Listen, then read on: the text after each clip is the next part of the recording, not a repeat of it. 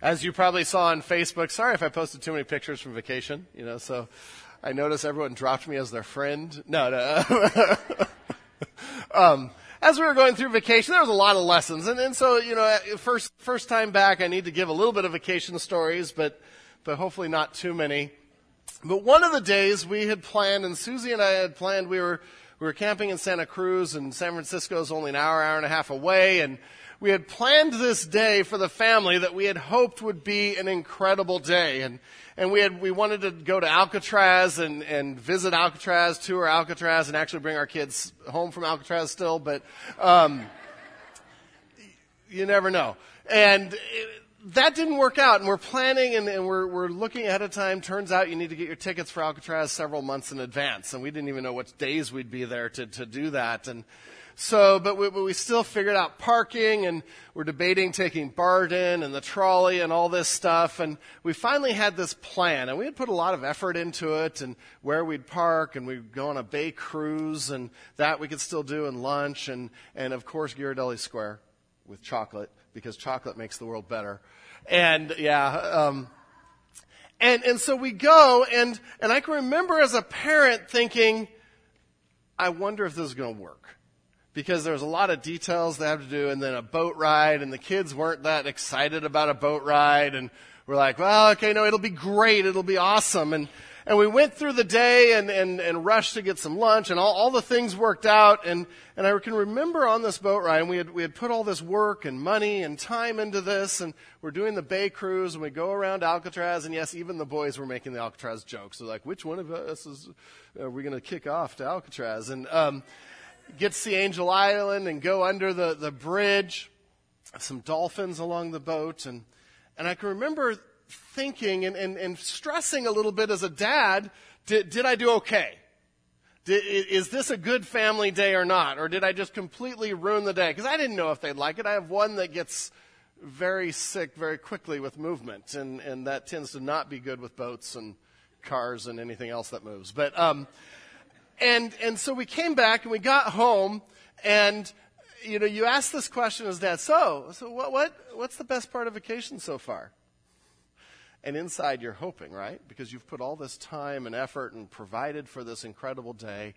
And I can remember asking that actually a couple days later, and a couple of the kids were like, the boat ride, Dad. That was the best.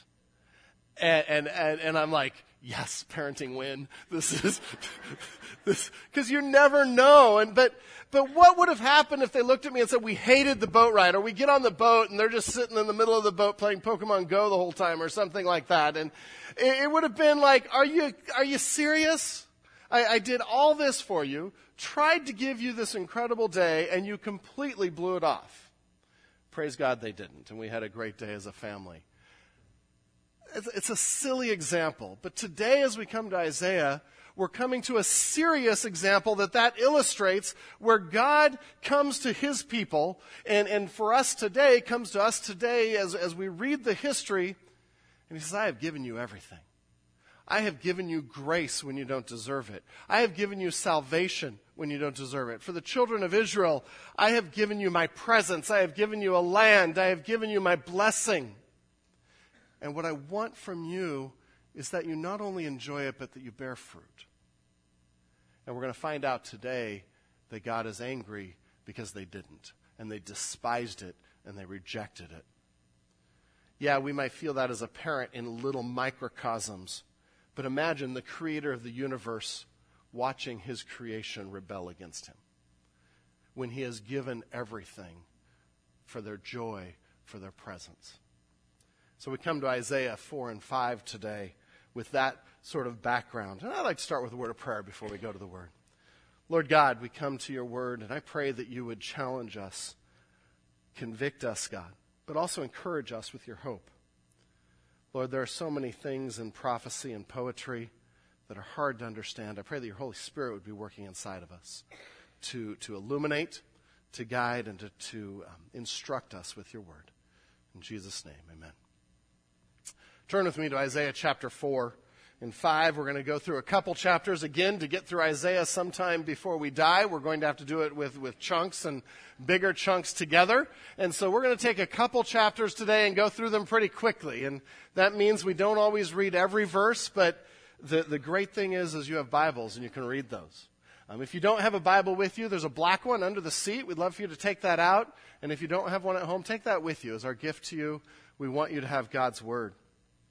But we come to Isaiah 4 and 5, and Pastor Andrew did a marvelous job in 1 through 3 of getting us started in Isaiah. And if you didn't hear those, I encourage you to go back and listen to those messages. But we come to the end of the preface today. And the first 5 chapters are Isaiah's introduction as he's giving the big picture, the big message of God reconciling a fallen world to himself. And specifically for Israel, the message that says, follow God, come back to God.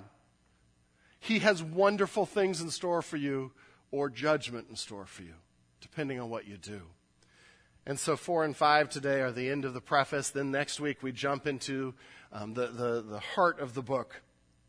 But before we jump in, I want to do something this morning that's a little different, and I love giving tools. Anyone already a little overwhelmed with Isaiah sometimes reading through it? It can be challenging. There's themes that come and go and recurring themes. And so one of the things that's helpful, and this is just an idea, you don't have to do it, but is to take highlighters and highlight your Bible. And to use different colors for different themes. In fact, we have some ushers here. I'm going to explain how to do this morning. If you'd like a set of highlighters for your Bible, just raise your hand or they'll come down and let's just pass it down each aisle. Take a set of highlighters. One of my goals is that our study of God's Word is not just a Sunday morning thing. I want you to come back and be able to study God's Word on your own, to be able to come back and read Isaiah in a few years and say, okay, there's some of the themes. And so ushers, hand out some highlighters, and if you have a device, you can go ahead and highlight the device if you want. Actually, most of the apps, I know the Olive Tree Bible app and the Logos Bible app, you can highlight, and you can highlight different colors. One of the things that this allows you to do is to start to see some of the themes that keep coming up in Isaiah. For me, I'm a visual person, so if I can visually see that, it helps me cut through the clutter and understand what's going on. Stalling a little bit while the highlighters are coming out.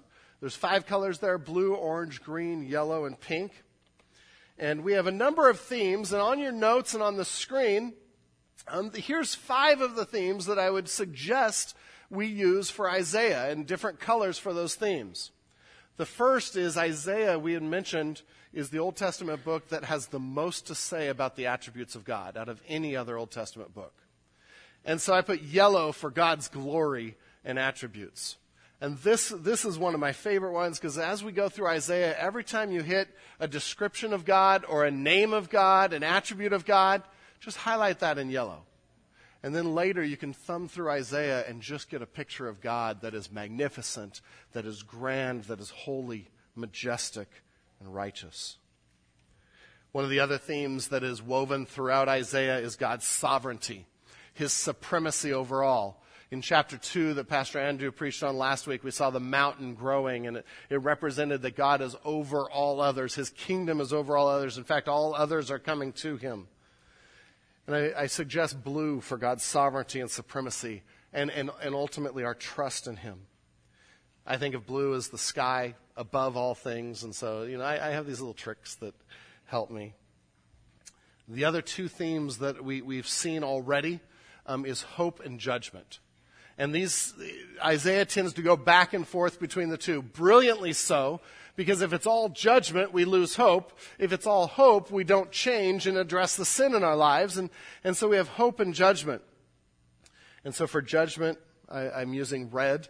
For hope, I'm using green. Now, I only have 5 colors, so along with hope, I have redemption, because we're going to see references to the Messiah. In fact, in today's text, we see a reference to the Messiah. And that is God's hope, God's redemption. And so green is a great color for that. Think of growth, think of life. And then finally, our response. It's great to think in terms of, okay, what are we called to do at times? And there's times where we have some very specific things in Isaiah, other times that we infer some things, but we have orange for that. Only because it's the last highlighter left. I don't have a good association for orange and application, but as we go through today, though, try this and try highlighting. If you're not comfortable highlighting your Bible, that's fine. You don't need to. But this is a tool that we can use to maybe understand God's Word better. So, for instance, in the beginning of chapter 4, verses 2 through 6, because 1 was the judgment, and so you could put a little red by that, but in 2 through 6, I've given some examples. So, in that day, the branch of the Lord shall be beautiful and glorious. And the in that day is now a section on hope. It's a section on what God is promising will be the future for His people. So I highlighted that in green.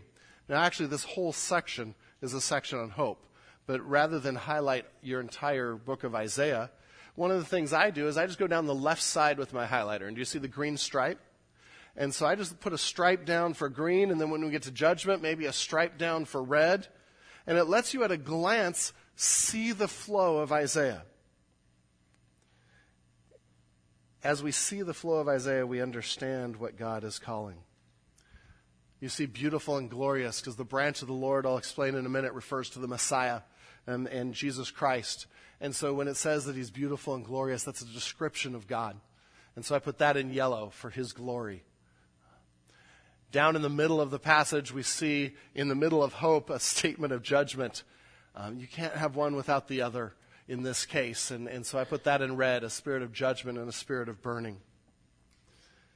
I'm not going to tell you everywhere where to highlight. And it's subjective. There may be things that you see that I don't see.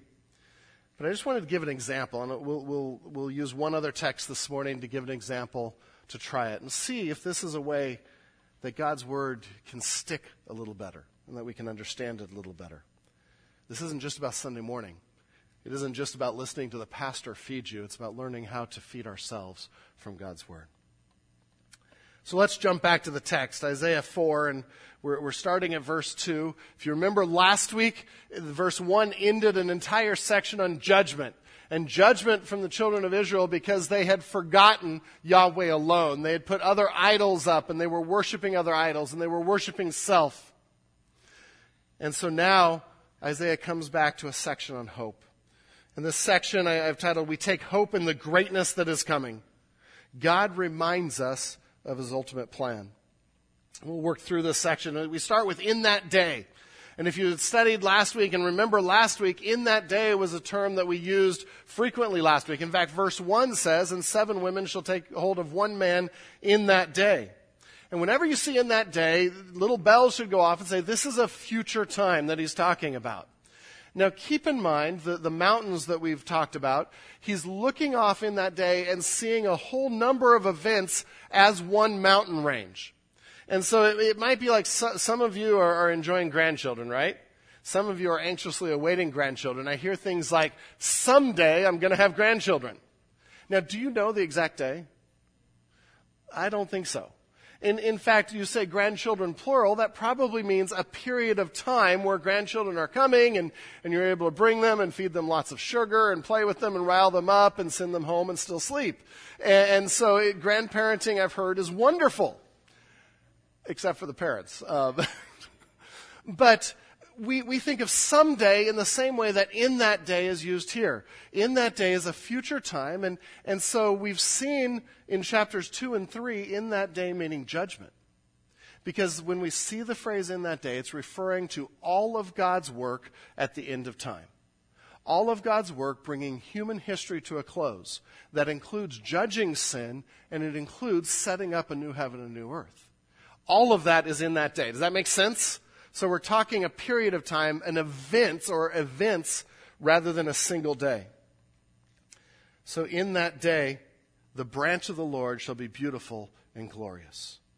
And right there we see that we're talking in the future and we're seeing a future hope.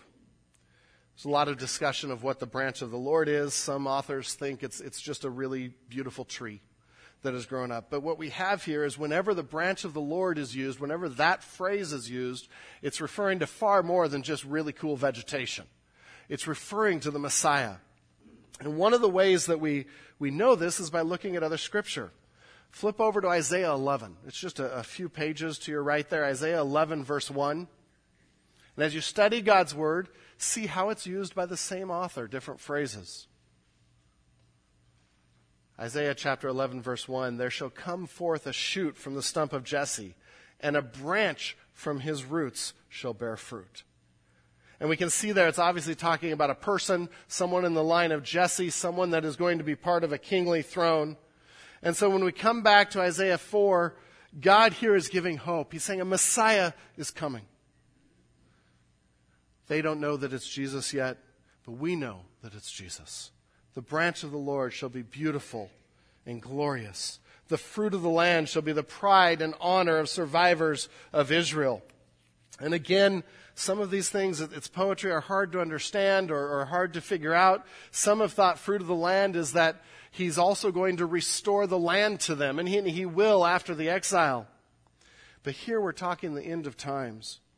And so I think most likely this is still talking about the Messiah, and that he has divine origin, he has human origin, and it is going to be an incredible day. It's going to be a great day. The people will take pride and honor in it. In Jeremiah 23, 5 through 6, a parallel passage, we read, behold, the days are coming, declares the Lord, when I will raise up for David a righteous branch, and he shall reign as king and deal wisely, and shall execute justice and righteousness in the land. In his days Judah will be saved, and Israel will dwell securely. And this is the name by which he will be called. The Lord is our righteousness. And so we see Isaiah coming back to hope. Because even in the middle of darkness, even in the darkness of their own defiance of God, there's hope that the Messiah can cleanse, that the Messiah can heal. Verse 3, and he who is left in Zion and remains in Jerusalem will be called holy. Everyone who has been recorded for life in Jerusalem. Again, understanding Isaiah, we want to always think of context. And what time period is he talking about here? He's talking about the end of times. And so when he talks about a remnant, those left in Zion, he's talking about those that are saved. Those that have believed in Jesus Christ, that have gone through the judgment and now are with him in the new heaven and the new earth. We see a clue to that at the end of verse 3. Everyone who has been recorded for life in Jerusalem. It's a reference to the Lamb's Book of Life. Revelation 21:27 says, but nothing unclean will ever enter it, nor anyone who does what is detestable or false, for only those who are written in the Lamb's Book of Life. And so Isaiah is saying there's greatness coming, it's incredible, but only for those that are written in the Book of Life, only for those that follow Yahweh, that have been redeemed by the Lamb.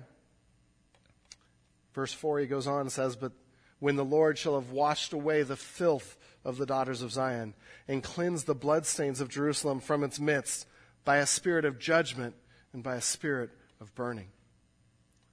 And in the middle of hope, he says, but there has to be a cleansing. The Messiah will cleanse. And the word here for filth is the same word that is often used of vomit. It's a disgusting thing. And Isaiah says, but God has to cleanse the sin. The Messiah will cleanse the sin. This is how our names are written in the book of life. This is how we have eternity with God. See, we might think, well, why is there the statement of judgment? What a downer statement in the middle of this wonderful statement of hope. But Isaiah understands that without the cleansing, without the judgment, there can be no hope. See, this morning as we study God's Word and as we look through the whole of God's Word, we know that hope isn't just something we glibly can hold for everybody and live however we want. Hope is something that is given to the children of God, to his adopted sons and daughters who have trusted in his name and have been cleansed with the righteousness of Jesus Christ. Then he goes on to share how great this is. Then Yahweh will create over the whole site of Mount Zion and over her assemblies a cloud by day and smoke and the shining of a flaming fire by night, For over all the glory there will be a canopy. And we can look at that, and that should bring some memories to mind, right? Where have we seen a cloud by day and fire by night? Israel, right? Children of Israel in the Exodus. And God led them with a cloud by day, and then at night, as he was leading them, a pillar of fire. When they would stop, what would happen with that cloud and that pillar of fire? Do you remember? I'm going to say it stopped over the tabernacle. That's what I heard, right? No, a lot of voices. But it stopped over the tabernacle and went to the tabernacle because it represented the very presence of God. And so Israel would set up their camp around the tabernacle with all the different tribes in order and facing the tabernacle because that was where God dwelt. And they wanted to be near God. And so this is a marvelous statement. Then the Lord will create over the whole site of Mount Zion and over her assemblies a cloud by day and smoke and the shining of a flaming fire by night. For over all the glory there will be a canopy. And what he's saying is, in that day, when we are in the new heaven and new earth with Christ, he's not just going to be in the tabernacle. Over the whole of Zion, over the whole of the new heaven and earth will be his presence. The cloud by day, the fire by night. And it's a reminder that in heaven and glory, we will be in sweet communion with God. We will be in his very presence. His glorious presence, as Isaiah mentioned in chapter 3. And he goes on to give another imagery there. For over all the glory there will be a canopy. And we don't understand necessarily the imagery of a canopy, but this referred to a wedding canopy. And when a husband and wife would get married, they would bring a canopy. I don't know if you've seen any movies where there's Jewish weddings. They still do this, and they have this canopy over them. And that represented communion. That represented intimacy and connection. And so when God says this, he's saying, someday, in that day, I will be in sweet communion with my bride, the church. What a glorious day. What a glorious hope to know that we will be with Christ. We will be with God. And there will be no veil. There will be no enmity. There will be communion and presence. And so this is a wonderful promise. Verse 6, there will be a booth for shade and by day and from the heat, and for a refuge and shelter from the storm and rain. And again, he's saying, I'll be with you, but I'll also protect you. I'll be shade for you from the heat. I'll be a refuge. I'll be a shelter for you from any storm or rain. And this is part of Isaiah's call to the people, come to God. Come to God. And at times the call is, this is what's waiting for you if you do. And at times the call is, because of your sin, you're not there. This could be if you would turn to God. I think probably John was reflecting on Isaiah as he wrote Revelation. And in Revelation 21, 3-5, we read, and I heard a loud voice from the throne saying, behold, the dwelling place of God is with man. He will dwell with them, and they will be his people, and God himself will be with them as their God. He will wipe away every tear from their eyes, and death shall be no more. Neither shall there be mourning, nor crying, nor pain any more, for the former things have passed away. And he who was seated on the throne said, behold, I am making all things new. Also he said, write this down, for these words are trustworthy and true. Same picture. There will be a day, in that day, when we are cleansed and in sweet fellowship with our Lord. Where there won't be any tears, where there won't be any fear, where nothing can harm us. That's good news in this world. Good news in a Genesis 3 world, because this is a Revelation 21 world. And so I often use the phrase stolen from Albert Mohler, a Genesis 3 world, referring to the fall. Revelation 21 reverses that. And it's God redeeming creation back to himself. One thought as we think of this, sometimes we look at that passage and we think that's going to be wonderful because I'm going to be happy. It's not the point. It's not the point of the Revelation passage. It's not the point of the Isaiah passage. That's going to be incredible because I'm going to be with God and praising God and in his glorious presence. It's important to note as Isaiah is trying to turn the heart of the people away from themselves and to the glorious God. What a picture in Isaiah 4 of what we can look forward to, of the incredible things that are to come when we follow God. But then there's chapter 5. And chapter 5 jumps back to warning. We get a little bit of good news again, like Pastor Andrew talked about, and then we get a whole lot of bad news. And the reason is, the good news is what could be, but the bad news addresses what is, and where they're at, and what they need to change. And as hard as it is, we have to deal with that. We do the same thing with our kids, don't we? If we let our kids go and just say, oh, it can be great if you're good, it can be great if you're obeying, and if we never address the sin in their lives, because they are little sinners, then we create monsters. We create people that have never dealt with sin and are completely self-centered. And so Isaiah here, the Holy Spirit through Isaiah, comes back to deal with sin. In this case, he does it in a different way, in a song, and so I can just picture Isaiah. He probably didn't have a guitar or a piano, but grabbing whatever instrument they had and starting to sing. And people are like, hey, a song, we get a free concert. And they're coming to hear this. And we get to chapter 5. Let's read the first 7 verses. This is the song of the vineyard. And the larger category of this whole chapter is we're warned by the darkness of the wild vineyard. God's people despise God's total care and will be judged. In this case, God's people, the children of Israel, they despise God's total care, and they will be judged. Verses 1 through 7. Let me sing for my beloved my love song concerning his vineyard. My beloved had a vineyard on a very fertile hill. So he starts to sing, and it's in song form, and probably people gather around to hear the song. Hey, this is going to be an encouraging word from Isaiah finally. But Isaiah is using an illustration to make a point. In verse 2, he goes on, and this might be something that you highlight in blue, because as we read this is God's sovereignty, his control over all things. God says he dug it and cleared it of stones and planted it with choice vines. He built a watchtower in the midst of it and hewed out a wine vat in it, and he looked for it to yield grapes, but it yielded wild grapes. In verses 1 and 2, that's the setup.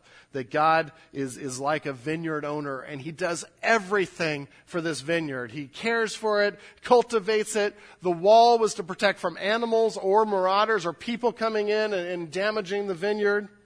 There's a watchtower for protection. There's a wine vat. It's ready to go. God has given everything that's needed. And we see God's expectation of the vineyard. And that might be something you highlight in orange. And he looked for it to yield grapes. And so the idea is God did all this work, and all he wanted was a crop. All he wanted was a people that would serve him and bear fruit. And at the end of verse 2 it says, but it yielded wild grapes. And we think of that and we're like, oh, wild fruit, that's not bad. The Hebrew word for wild grapes here is stink fruit. It's putrefied fruit. We just went camping and lived out of an ice chest for a couple weeks. Sometimes you run out of ice. And sometimes the food that was still in the ice chest you don't eat anymore because it smells rancid. And so God is saying here, I looked for my vineyard to yield grapes, and it was rancid. It was disgusting. It was gross. It was putrefied. It was sickening. Right now, maybe they're still thinking the song's about a vineyard. Because now in 3 and 4, he asks them to be the judge, to make a decision on this. Oh, now, O inhabitants of Jerusalem and men of Judah, judge between me and my vineyard. What more was there to do for my vineyard that I have not done in it?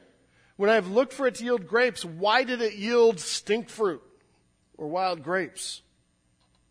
And I can just picture the people hearing this. Well, of course, if you did all that for the vineyard and it didn't yield a crop and it was fertile ground, it should have yielded a crop, man, get rid of that puppy. And so he goes on in verse 5. And now I will tell you what I will do to my vineyard. I will remove its hedge, and it shall be devoured. I will break down its wall, and it shall be trampled down. I will make it a waste, and it shall not be pruned or hoed, or briars and thorns shall grow up in it. I will also command the clouds that they rain no rain upon it. And God in his sovereignty executes judgment on this vineyard. And in case they miss it, in verse 7, for the vineyard of the Lord of hosts is the house of Israel. And if you're hearing it and you hadn't have gotten it yet and you're the house of Israel, you're like, oh man, Isaiah's being a downer again. But he's speaking truth. And the men of Judah are his pleasant planting that he wanted fruit out of. And he looked for justice, but behold bloodshed, for righteousness, but behold an outcry. And what Isaiah is setting up with this illustration is God has given everything needed. He's given everything in blessing to them. Everything to be a nation of God, to be a light for him. In fact, it said in verse 4, what more could he have done? And they abused the grace. And they abused the gift. And instead of giving fruit that is pleasing to God, they gave stink fruit to God.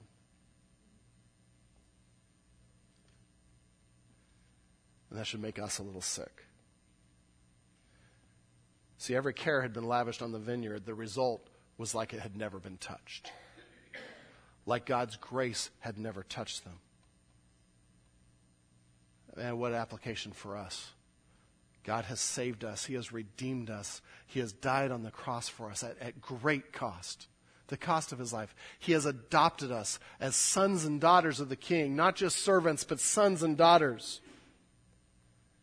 And the question is, do we act like we've been touched by grace? Do we act any differently? Has any of that made a difference in how I treat my family? In how I go about my work? In how I talk about my boss and my work ethic? Does it make a difference in my marriage? Can people look at me and say, that person has been touched by grace, they've been cultivated, they are a sweet vineyard, or does it just look like wild grapes that have had nothing happen to it? One of our trips in Israel, we were at the bottom of Lachish, a town that we'll talk about a little bit later in Isaiah, and we were walking through vineyards. And it just was a neat thing. I haven't walked through vineyards before. I know through Central Valley there's a lot of them we passed, but we were walking through vineyards and looking at the grapes, and in one case we were walking between two vineyards. And this vineyard on the right, they had these cables for the vines to go on, no weeds, it was cultivated, they had a whole watering system, and these grapes were full and lush, and it was amazing. And we did not pick any. It wasn't our vineyard, but it was a beautiful thing. And then off to the left, on the other side of where we were walking, was this field that was also a vineyard, but it looked like no one had touched it for a year. The weeds were as high as the grapevines. Some of the cables were broken. Some of the vines were broken down. There were grapes every now and then. There were a lot of grapes on the ground. It was gross. And that's really the picture here that God is saying is, I've made you the lush vineyard, and you're giving fruit like the crummy vineyard, the disgusting vineyard. Do you really despise me that much that you haven't been touched by grace? In 2 Corinthians 6:1, a verse we studied several months ago, working together with him, then we appeal to you not to receive the grace of God in vain. Not to receive the grace of God in vain. Let it touch you. Let it flow over your life. Let it control you and affect your thoughts, your actions, your words. And we see the judgment here. God says, okay, if the vineyard isn't producing, it's gone. And we know that. If a crop isn't producing, the farmer usually burns it. Usually gets rid of it. Starts over. Maybe a different crop. He says, I'm going to remove protection from you. I'm going to allow weeds and bad growth to come up and choke you out. There's going to be no rain, no sustenance, because you are despising me and turning your back on me. So we see a description of the coming exile, the coming judgment on Israel. And while this is written for Israel in their setting and their time, the lessons are, man, loud and clear for us. He moves on in the rest of the chapter to talk about what caused the wild grapes, what caused the putrefaction of the fruit. And This list is going to read like it's out of our papers today. I'll just warn you of that. And as we go through the list, it can be so easy to say, that's our government. That's our country. That's what's happening. That's true, and that's appropriate to go to in some cases. But what I don't want you to miss this morning is we need to go to the personal side of this. Because the 6 woes, the 6 stink fruit things that we're going to see also can occur in us individually and do occur in us individually. So it's easy to point our fingers at government or culture or others. But this morning, let's look inside. And so in 8, we start a series of 6 woes, of 6 things that are going to bring judgment, things that are bringing calamity, 6 sins that the people are committing. And like Andrew said last week, woe isn't a good term here. It's a term of sorrow, regret, and anger, of judgment.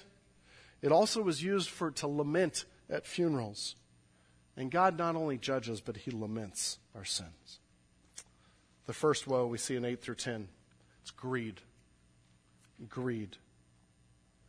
Woe to those who join house to house, who add field to field until there is no more room, and you are made to dwell alone in the midst of the land. Anyone read that and wonder why that's a woe? This is where it's poetry and it's good to dig into. I read that and I'm like, okay, I don't know what that means. And so I need to study that. What he's talking about here is the idea of adding on and adding on, of always wanting more stuff. Okay, I have a house and I'm going to take the house next to me and add it to my property. I'm going to take the field next to me and add it to my property. Now, who had those fields? How do you take them? You take them from the poor. You take them from those that can't hold on to them anymore. And so what this was a picture of a land grab, of acquiring more and more stuff for self at the expense of others. Greed on steroids. Now what was so despicable about this was that land was a gift from God to Israel. It was sacred to God.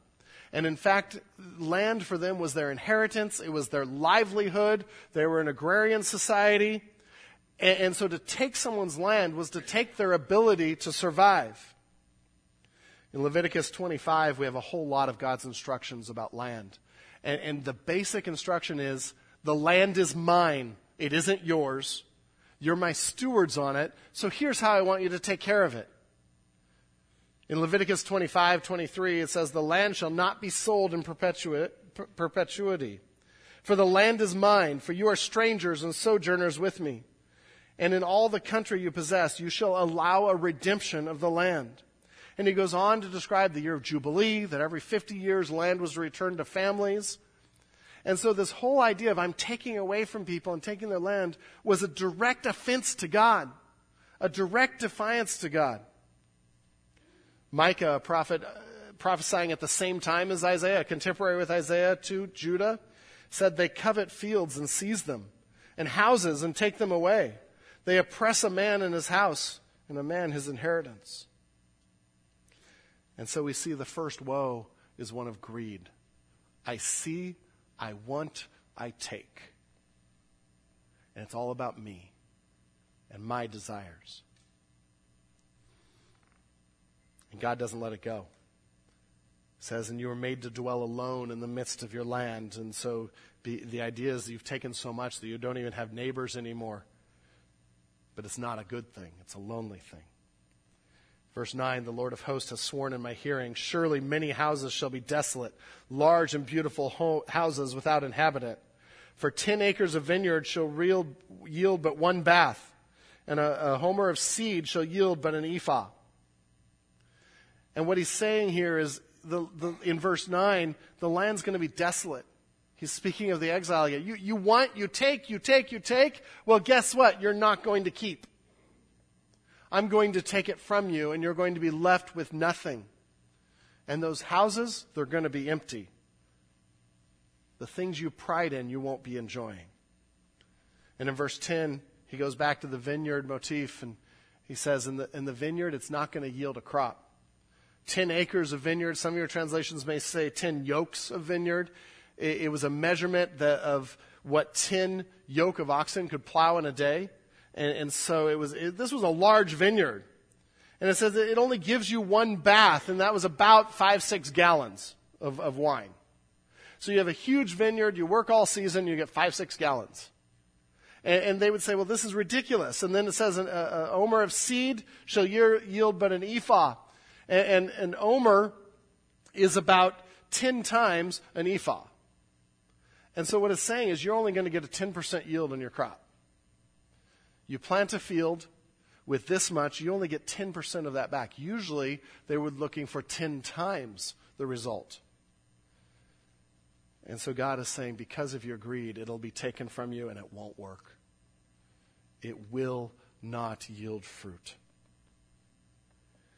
And so woe number 1, greed, is sort of where the sequence starts of 6 woes. It's looking at self and satisfying self and starting to take what we want. You know, a lesson out of this is all of our stuff is actually owned by God. It's no different now. The house you have, the car you have, the stuff you have, it's all owned by God, and we are but stewards of it. He's asked us to take care of it. And so the question is, what are we going to do with that? How are we going to use it? Are we using it for God's glory? Are we using it to oppress people, or just not necessarily oppress people, just be about ourselves? Greed is the first woe. Second woe in verses 11 and 12 is self-indulgence. Second sin that they were committing and why God is judging them.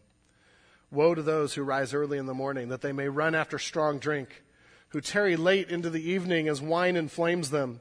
They have lyre and harp and tambourine and flute and wine at their feasts, but they do not regard the deeds of the Lord or see the work of his hands. And this is the sin of self-indulgence. Self-indulgence. They were just about partying, just about feasting. I'm going to get drunk as early as I can. I'm going to just be about myself. I'm going to run after whatever I want. And we see in the end of 11 that the wine inflames them or controls them or generates their desires. And we have a picture of a people that are so given over to pleasure and self that they can't think of anything else. They have lyre and harp, tambourine and flute, and the wine at their feasts. And feasts were often religious festivals. And so even their times that we were supposed to be worshiping were just about self and party. And this is the vineyard that God planted. And he gave them everything, and they're using it as self-indulgence to ignore God. And so it's not just that they're not grateful to God, they're using what he gave to sin. And to God, that's sick. It should be to us. See, self-indulgence, we see at the end of 12 there, leads to spiritual blindness. It leads to dullness. Because he says at the end, but they do not regard the deeds of the Lord or see the work of his hands. They don't acknowledge him. They can't even see what he's doing. They can't see the grace that he's given. They can't see what he wants to do in their lives. And isn't that how self-indulgence does? When we're about self, when we're just pursuing what we want and entertaining ourselves and making ourselves happy, we don't see anything else. We're blind to what God is doing because that doesn't make us happy. That's him. That might cost us something. They didn't regard the deeds of the Lord or see the work of his hands. Romans 8:5 says, for those who live according to the flesh set their minds on things of the flesh, but those who live according to the Spirit set their minds on things of the Spirit. There's 2 kinds of people in this world. People devoted to flesh, people devoted to the Spirit. There's really no in between. There's no room to say, well, I'm a good person. I don't believe in God, but I'm a good person. No, you're about the flesh. One author called it a sensate person. You're really still about your senses and what you want and what you desire. And Romans 8 says, those are the 2 kinds of people. Are you about the flesh or are you about the Spirit? And he challenges them to not be spiritually dull, but to see what God has done. Think for a moment. Just pause and think. What has God given you? What has God done for you?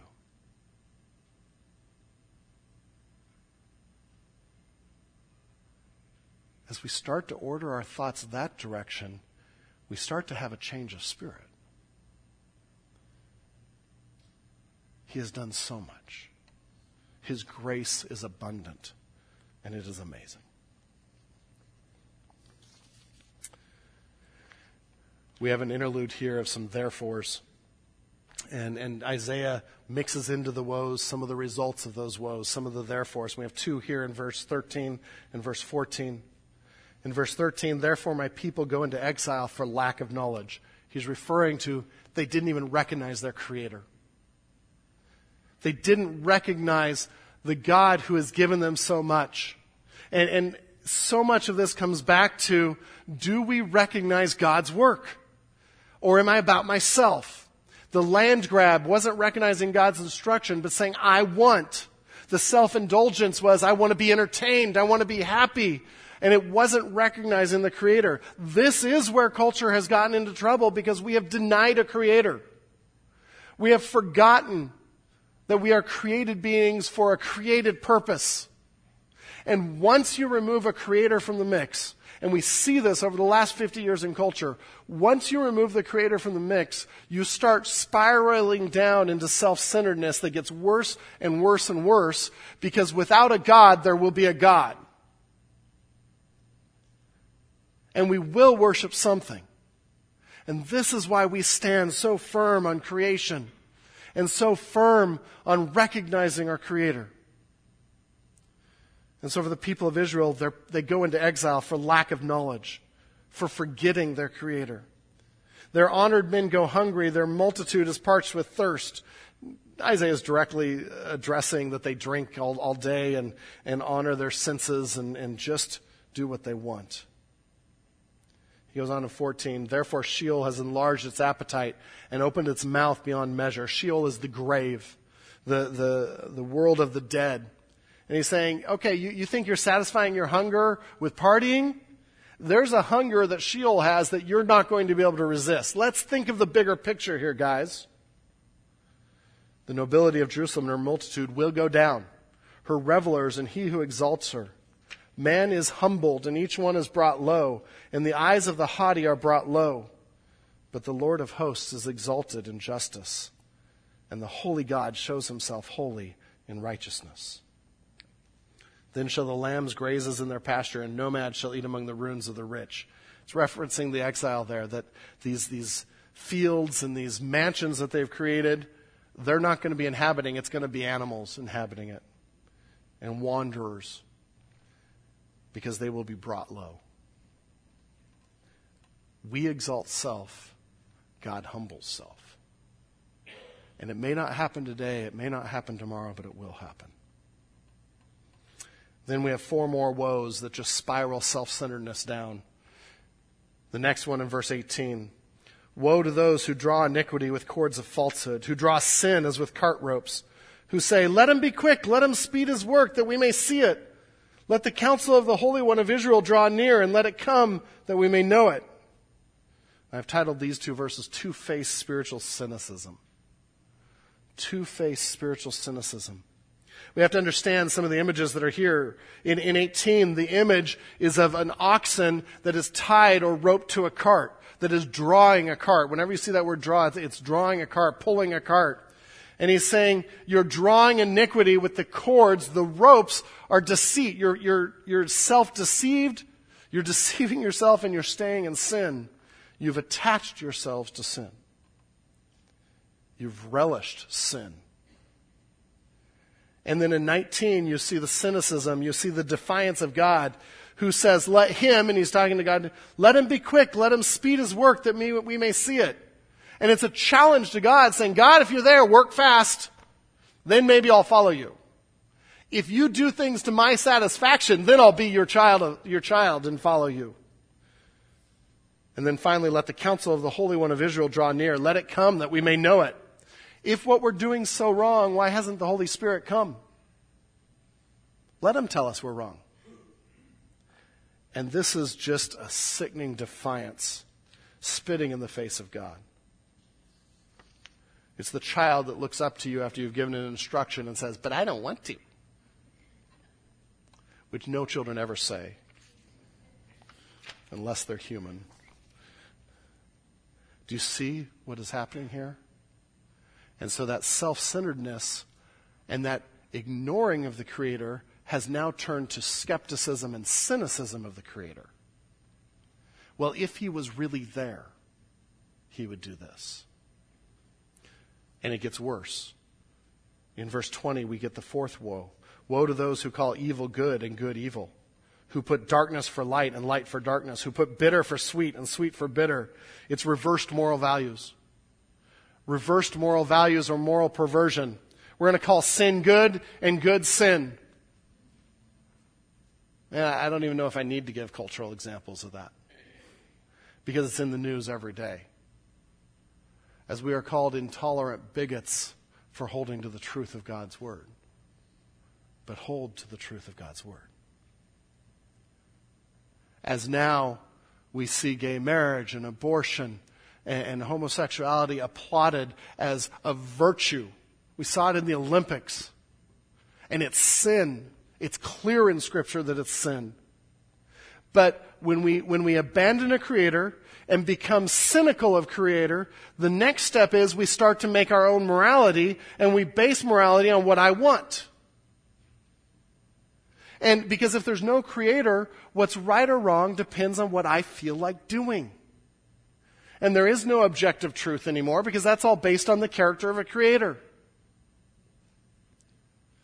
And so what's being described here is this descent into the pit of hell that God must judge. He cannot let go. And in small ways, we do the same thing personally. We justify our sin. We call it good because we don't want to give it up. Because ultimately, we're ignoring the Creator and elevating self.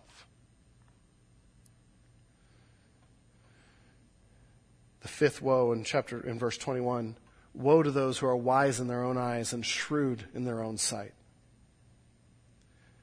Now we get to pride and self-delusion.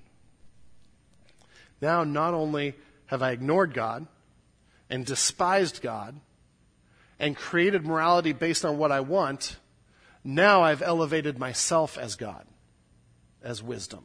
And this is the progression that always happens. We become wise in our own eyes. Well, look at me. I'm so knowledgeable. I know what's best here. Shrewd in our own sight. Romans 1 describes this so very clearly. For his invisible attributes, namely his eternal power and divine nature, have been clearly perceived ever since the creation of the world in the things that have been made, so that they are without excuse. For although they knew God, they did not honor him as God or give thanks to him, but they became futile in their thinking, and their foolish hearts were darkened. Claiming to be wise, they became fools. You see the same sequence. And exchanged the glory of the immortal God for images resembling mortal man and birds and animals and creeping things, or creepy things. It's a path that starts by ignoring God and elevating self. And finally, the sixth woe is just the complete breakdown of society, the perversion of justice. In 22 and 23. Woe to those who are heroes at drinking wine and valiant men in mixing strong drink, who acquit the guilty for a bribe and deprive the innocent of his right. And these are two thoughts that we may not think go together, but it's people that are so self-indulgent, that are so concerned about self, that now we've elevated it as a virtue. They're heroes at drinking wine, valiant men in mixing strong drink. The people that were honored were now the people that were all about self and partying and doing stupid things.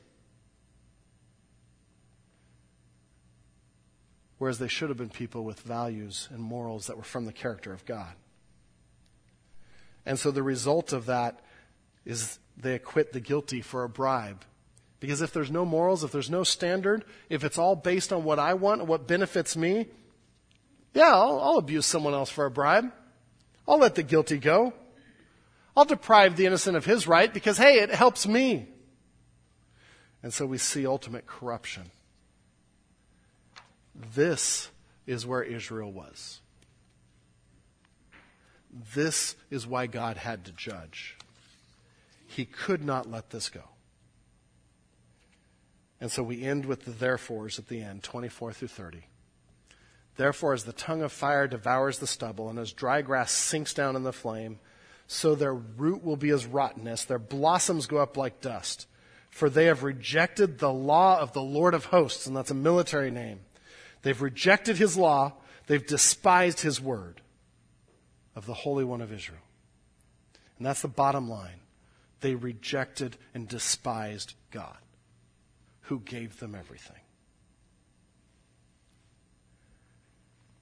A God of justice, the Lord of hosts, a God of righteousness and holiness, the Holy One of Israel. It's interesting because the picture here is that when we devolve into that kind of self-centeredness, we go up in flames like that. And some of you have been watching the Blue Cut fire, and we saw what firefighters are saying, a fire that expanded and erupted like nothing they have ever seen in their history of firefighting. I can remember in the morning hearing there was a fire, and in the afternoon seeing where the fire was in 8 hours, and it was astounding because the brush just went up like that. That's the judgment God is describing. He's saying self-centeredness goes up like that. It burns, it's empty, it's hollow. It will be judged. Come to God, people, Isaiah is arguing. So then in 25, therefore the anger of the Lord was kindled against his people. He stretched out his hand against them and struck them, and the mountains quaked. Their corpses were as refuse in the midst of the streets. For all his anger has not turned away, and his hand is stretched out still. And here we see his sovereignty. He will raise a signal for the nations far away and whistle for them from the ends of the earth. And behold, quickly, speedily they come. So Israel's neglecting him, defying him, and God just has to whistle and all the other nations go boom and obey him. It's like whistling for your dog. Dogs are great loyal animals and they just come, right? What a sovereign God we serve. Goes on to say that nothing will stop them and they will execute God's judgment. And I end with one of the most depressing verses because it's the end of the preface and setting up the rest of the book, setting up the hope. Verse 30, they will growl over it on that day like the growling of the sea. And if one looks to the land, behold, darkness and distress, and the light is darkened by its clouds. The story of the vineyard is a light that is darkened by sin, by stink fruit. And we're challenged to say, are we looking out for those sins? Are we looking out for those things in our lives? Am I worried about greed, or am I letting self-centeredness start there with my stuff? Self-indulgence, am I about entertainment, or am I about worship? Two-faced spiritual cynicism, when we start to question God and wonder if he's really there. Reversed moral values. Now, we may not have that here, but are we standing against that? Pride and self-delusion, and then a perversion of justice. And I put two questions on the end of your notes. What can we learn about God? And every chapter in Isaiah, we should ask that question. What do we learn about God? Now, you can go back and look at your yellow highlights. That'll help you with that. But we learn that he is a holy one and righteous. We learn that he is the Lord of hosts and will judge sin. We've learned that he's creator, he's given everything we need, and our response should be good fruit. And that really moves to what can we learn from the prophet? What can we apply? We are blessed with God's grace. We have his word. Jesus has died on the cross for us and given us his righteousness. The challenge for us is what kind of fruit are we going to bear? Rancid, rotting stink fruit that act like grace hasn't touched us? Or are we going to bear fruit that shows that we've been cultivated and cared for and nurtured? That's where the hope comes from. I echo Isaiah's call. Let's walk with God. Let's look forward to eternity when we are in the very presence, the glorious presence of God, and live like it now. Let's pray. Lord God, our Father, as we study Isaiah, help us not to get depressed, but to be challenged, to be convicted. Lord, as a congregation, as individuals, help us to start to stamp out pride in our lives right now, ways that we shake our fist at you, that we think our way is better, or even ways that we just are about pleasure and we forget to even think about you. Lord, help us to be consciously aware that we are always bearing fruit, and you so desire good fruit from us. May we walk in your presence. In Jesus' name, amen.